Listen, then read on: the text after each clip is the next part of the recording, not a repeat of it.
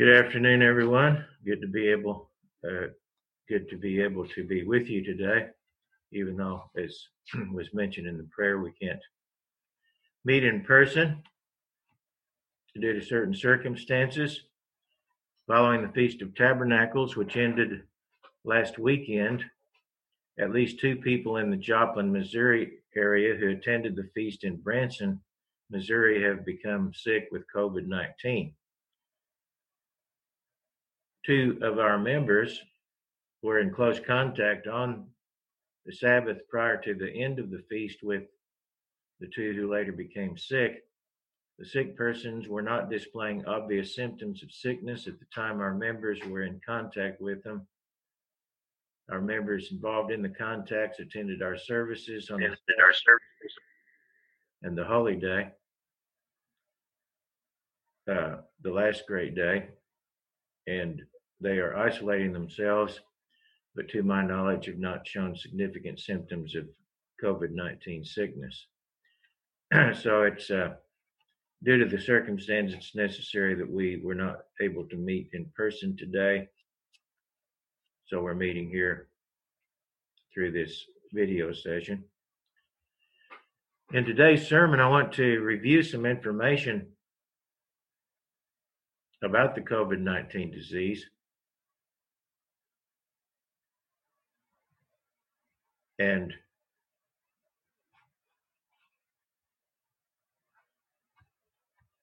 also discuss biblical principles regarding disease, faith, and protection.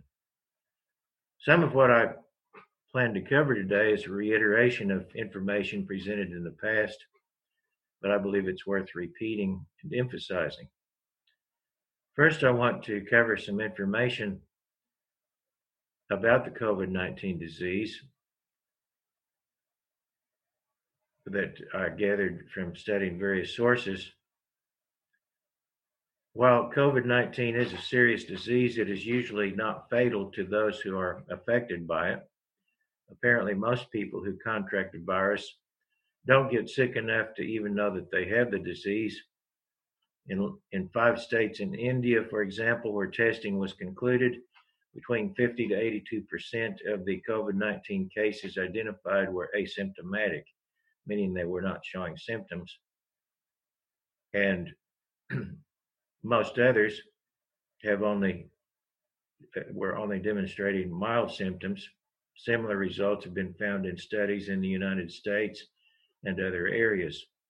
In some circumstances, however, indications are, in a very small percentage, perhaps a fraction of 1%, the virus can trigger a severe inflammatory response affecting the respiratory tract that can result in death.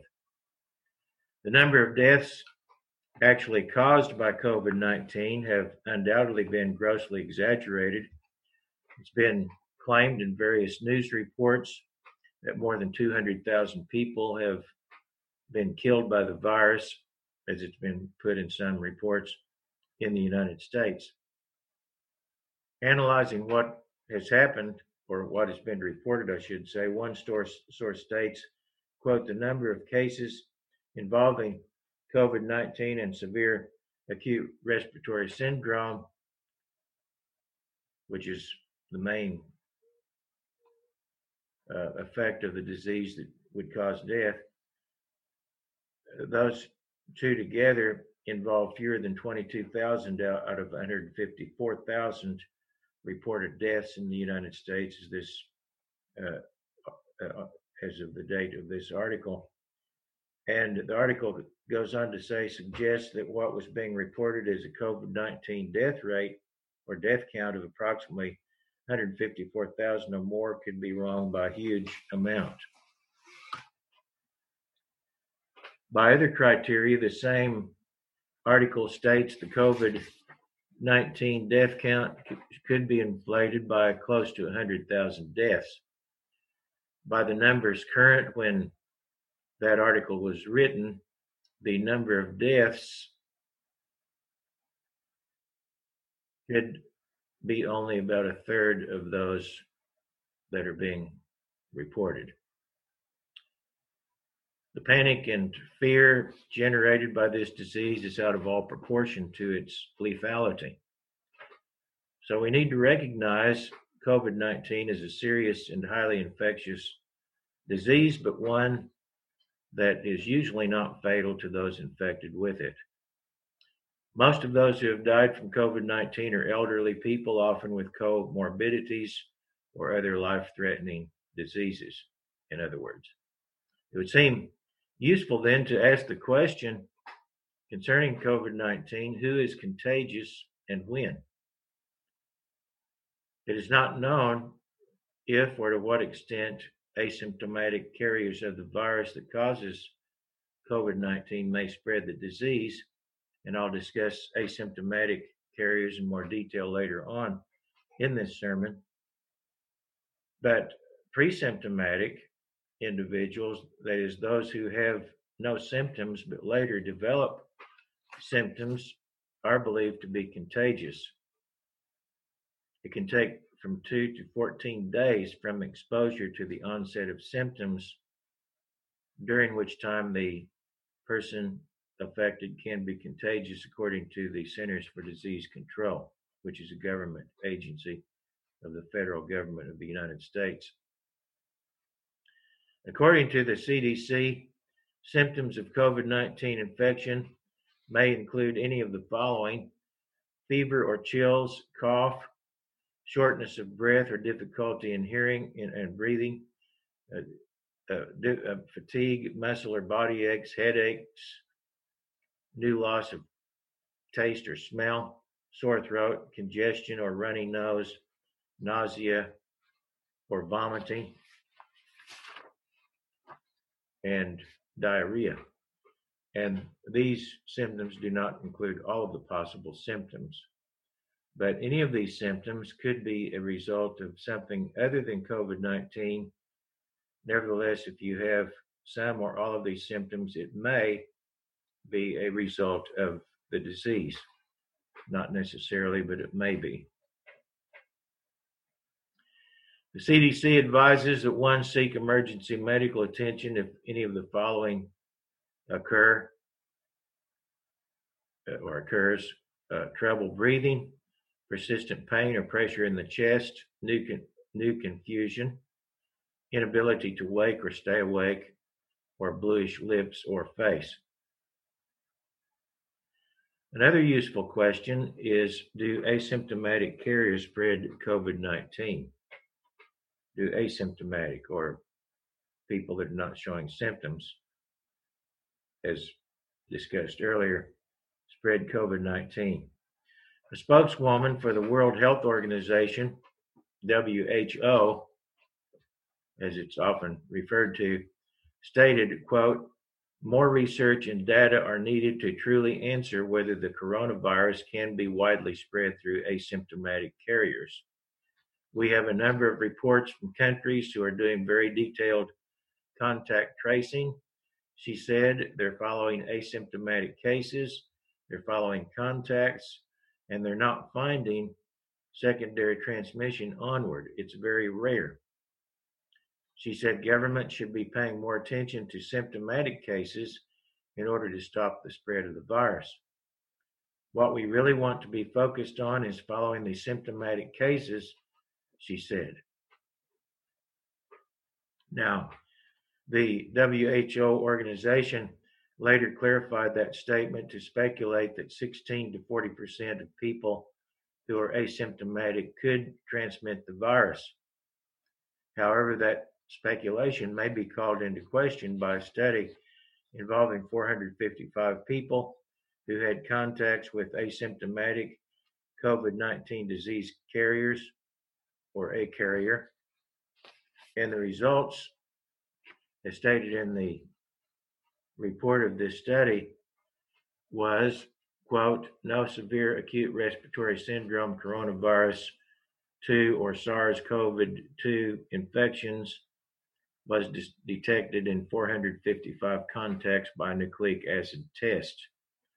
Their conclusion was, quoting, "In summary, all the 455 contacts were excluded from SARS-CoV-2 infection, and we can conclude that the infectivity of some asymptomatic SARS-CoV-2 carriers might be weak. That's a study on the infectivity of asymptomatic SARS-CoV-2 carriers published by the National Institutes of Health of the U.S. government in August 2020. Another study claims that asymptomatic patients, I'm quoting now, asymptomatic patients had as large of a viral load in their noses, throats, and lungs as patients who were infected with the coronavirus and developed symptoms of COVID-19. End quote. In the article reporting these results, it speculated that people can spread the virus, although, again quoting, because asymptomatic people don't cough or sneeze, they might not be as efficient at spreading the virus as symptomatic people, end quote. And that's from an article titled, Can Asymptomatic Patients Spread Coronavirus?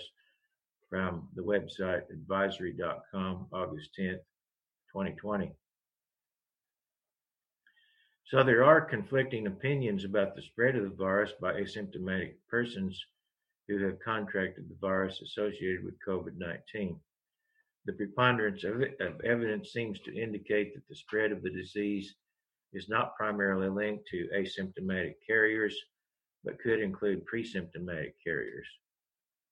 But as the WHO emphasized in the statement read earlier, the main focus should be on isolating symptomatic carriers of the disease. The main focus should be on isolating symptomatic carriers of the disease. Also, although they did not say so in the statement quoted, early treatment of symptomatic persons is important to the ultimate outcome. Another question we may consider, how long is a person contagious after onset of the disease?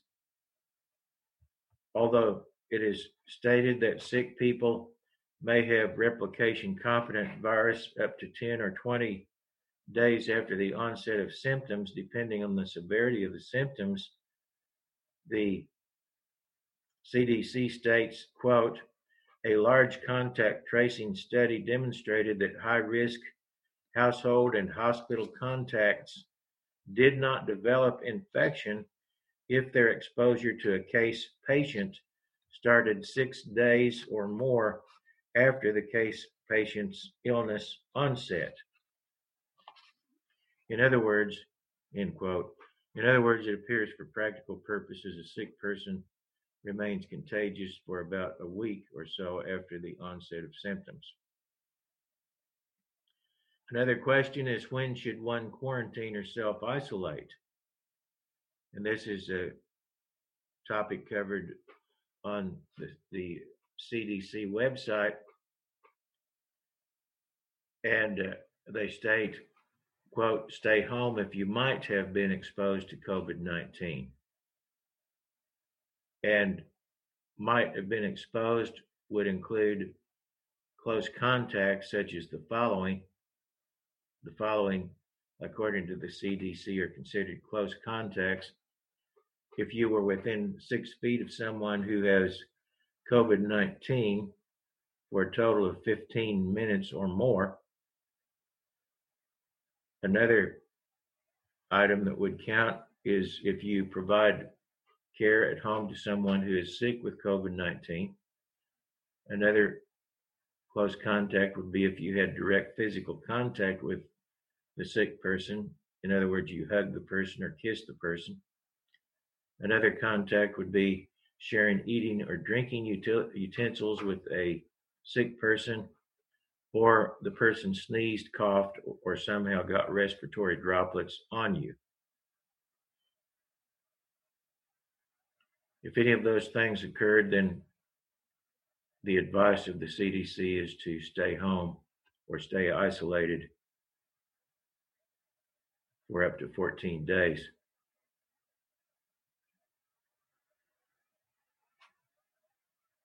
Another question is, how may the general public be protected from COVID-19?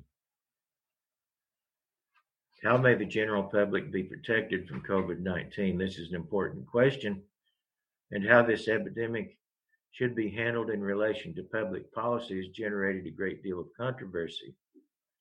In the United States, state and local health authorities,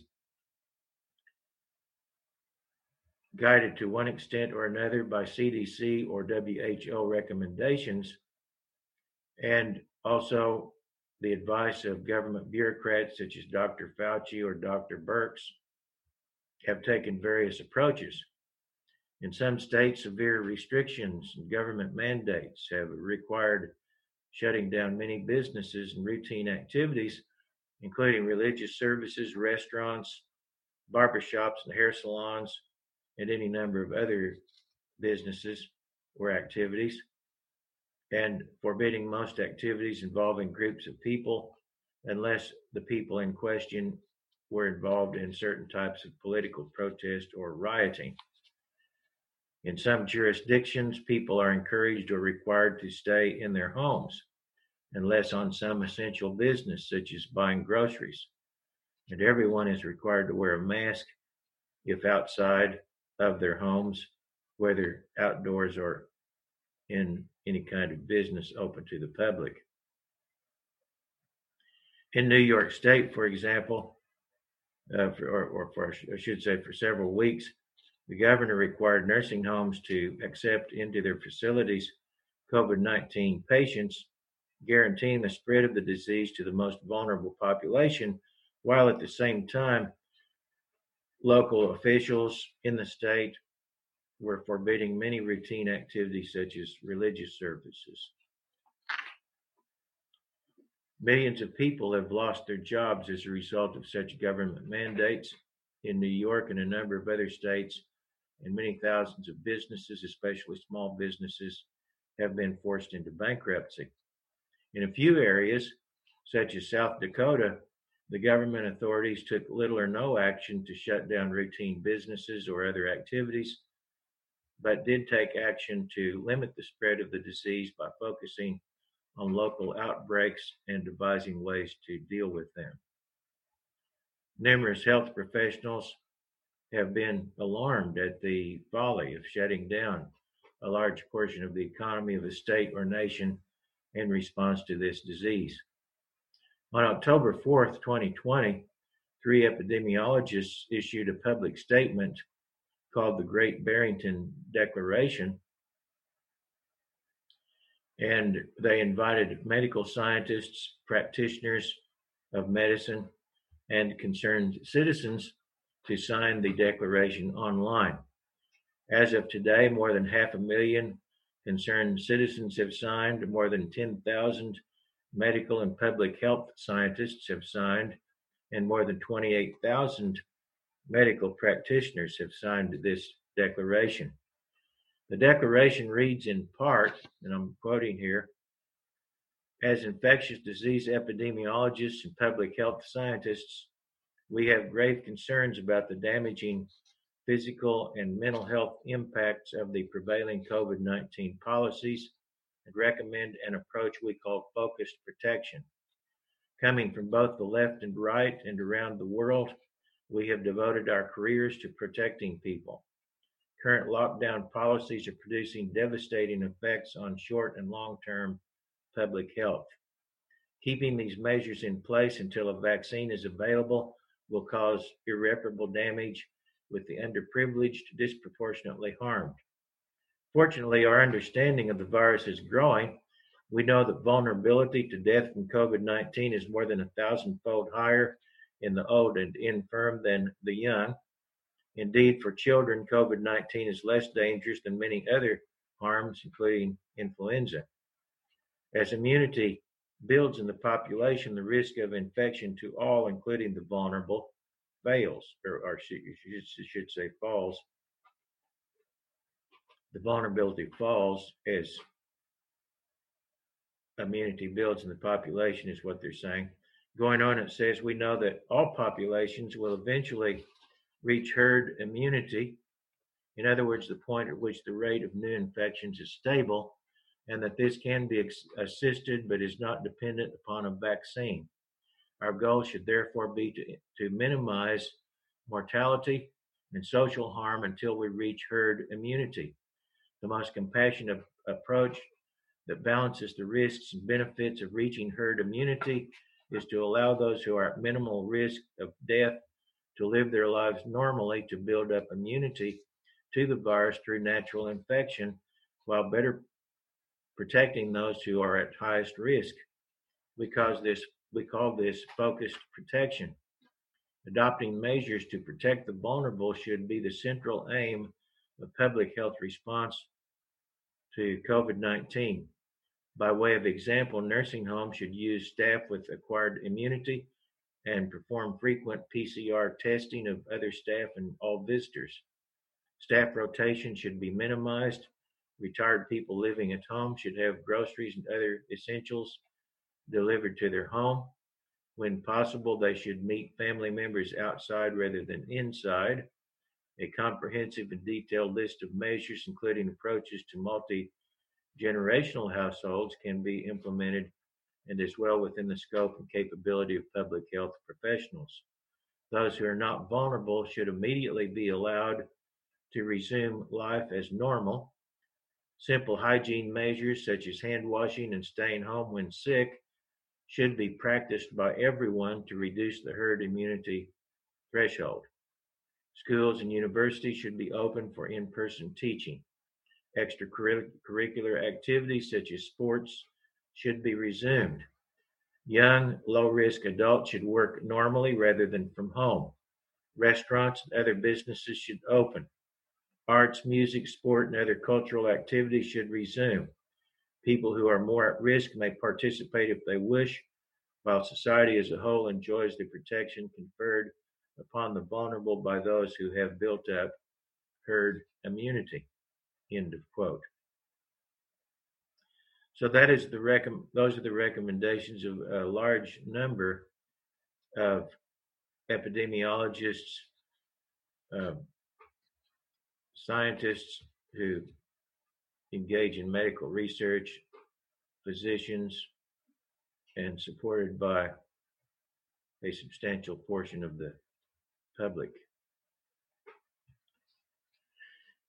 In a sermon I gave last spring, I covered some biblical principles of how to deal with communicable diseases. These principles are consistent with the advice offered in the declaration mentioned a moment ago and other similar statements by highly qualified scientists who have pointed out the folly of a general shutdown as has been imposed by government officials in many jurisdictions. I'm going to reiterate some of the things I said in that sermon, which are also found in an article posted on our website listed or a title entitled, quote, How Quickly the World Can Change.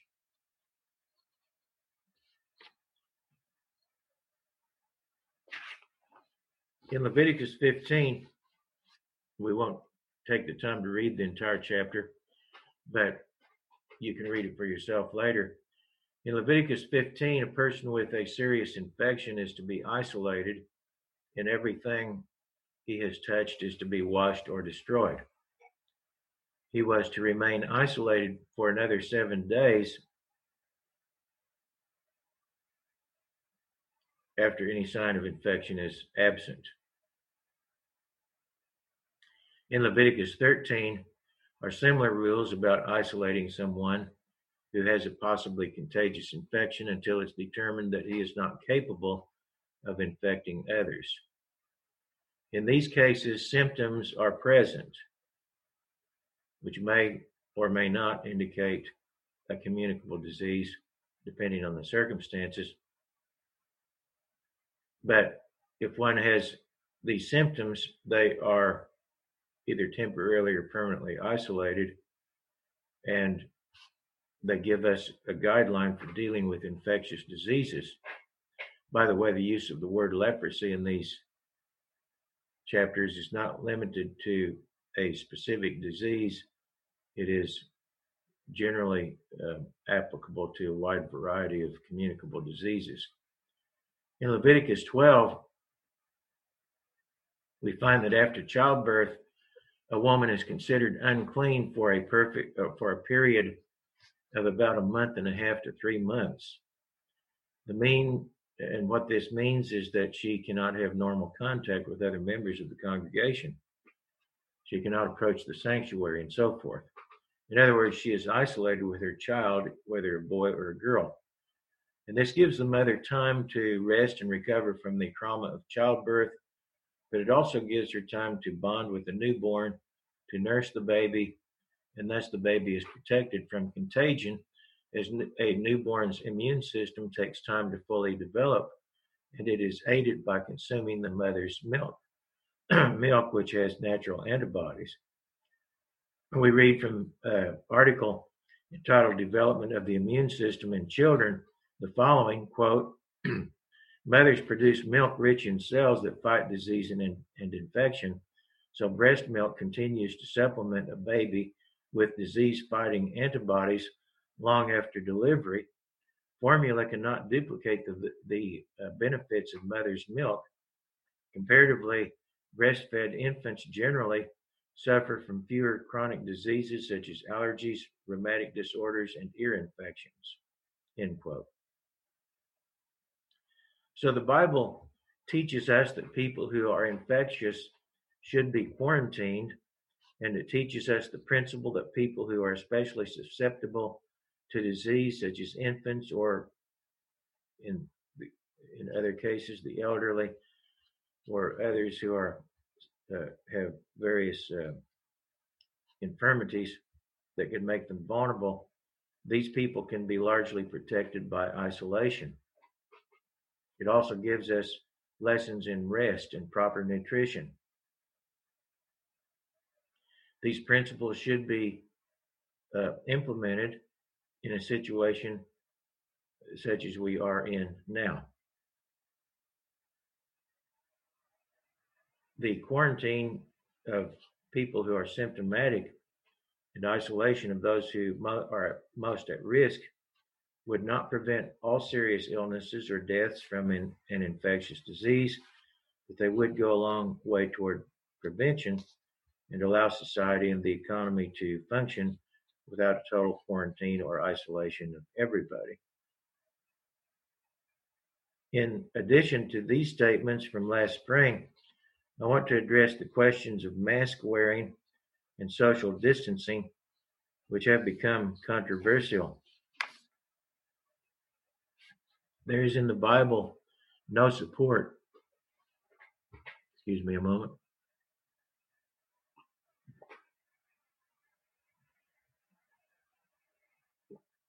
There is in the Bible no support for the requirement for everyone to wear a mask to prevent disease. The evidence shows little support for the efficacy of universal mask wearing to prevent the spread of viral disease, as I outlined in a policy statement that I emailed to our members before the Feast of Tabernacles. However, the Bible does support and require a covering of the mouth in a public setting by people infected with a communicable disease. We read in Leviticus 13, beginning with verse 45, Leviticus 13, verse 45, now the leper on whom the sore is, his clothes shall be torn and his head bare, and he shall cover his mustache and cry, unclean, unclean. He shall be unclean all the days that he has the sore, he shall be unclean. He is unclean, and he shall dwell alone. His dwelling shall be outside the camp. So the person should be isolated and notice given that he is affected by a communicable disease, and he should wear a covering over his mouth. Other translations clarify the statement in verse 45 regarding covering the upper lip, as it would be literally translated, and is so translated in the King James Version and many other translations. What it means is that the mouth, but not necessarily the nose, of an infected person should be covered when he is anywhere near other people. In the Bible in Basic English translation, Leviticus 13 and verse 45 reads as follows, and the leper who has the disease on him is to go about with signs of grief, with his hair loose and his mouth covered, crying, "Unclean, unclean." In the Apostles' Bible translation, the same verse, Leviticus 13, verse 45, reads, "And the leper in whom the plague is, let his garments be torn and his head uncovered, and let him have a covering put upon his mouth, and he shall be called unclean."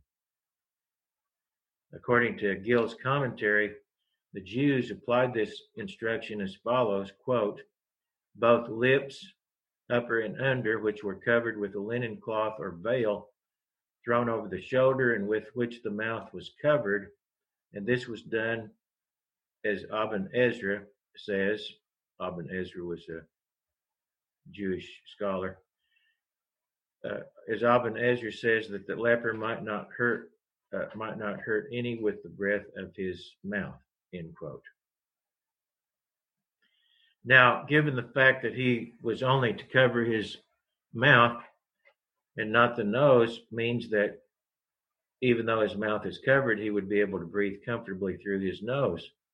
Now, this would not necessarily totally prevent the expulsion of viruses through the covering, but it would limit the range of expulsion of droplets emitted by coughing or sneezing.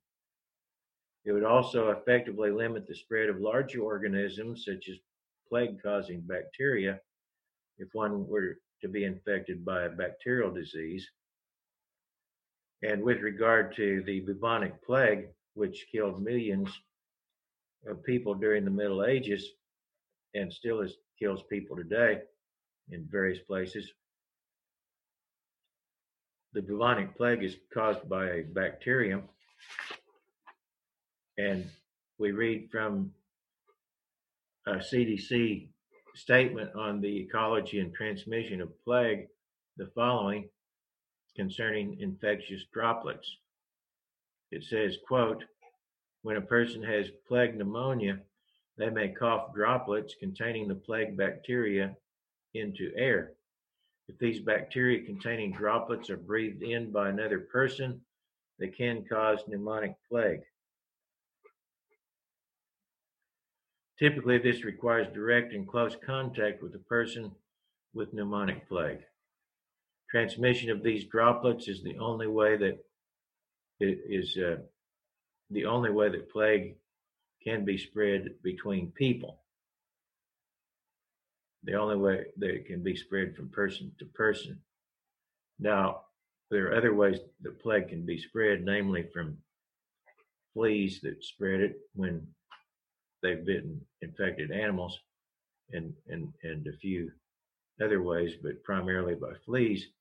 But it can be spread person to person when a person coughs and another person in some way absorbs the bacteria in the droplets expelled by coughing. So that would be a reason to cover one's mouth if he has an infectious disease, to keep from spreading the disease. This is sanctioned and even required in Scripture.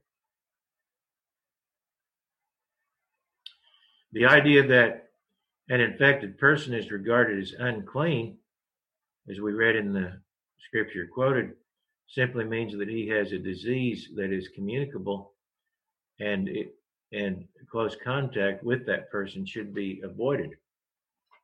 Hence, he is to warn anyone around him by his appearance and his behavior, as well as by verbal warnings, to avoid contact.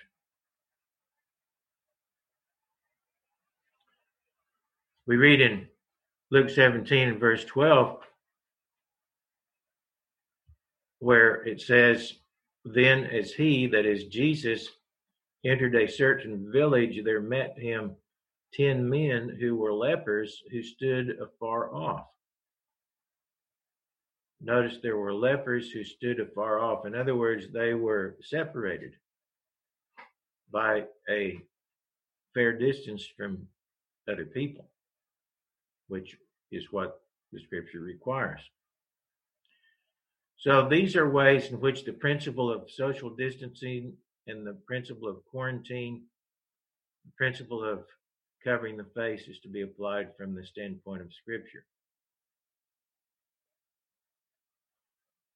Obviously, it does not entail a significant cessation of normal activity on the part of those who are not sick. And it does not require that everyone wear a face covering.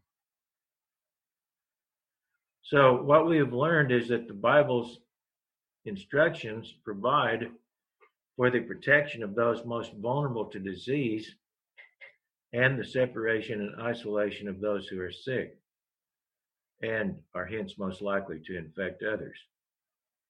Now, there's more to this subject than I've covered today, and in a future sermon, I hope to give additional attention to protective measures that one can take to prevent disease, and also to address the question of how faith enters into the picture of dealing with matters of disease and disease prevention.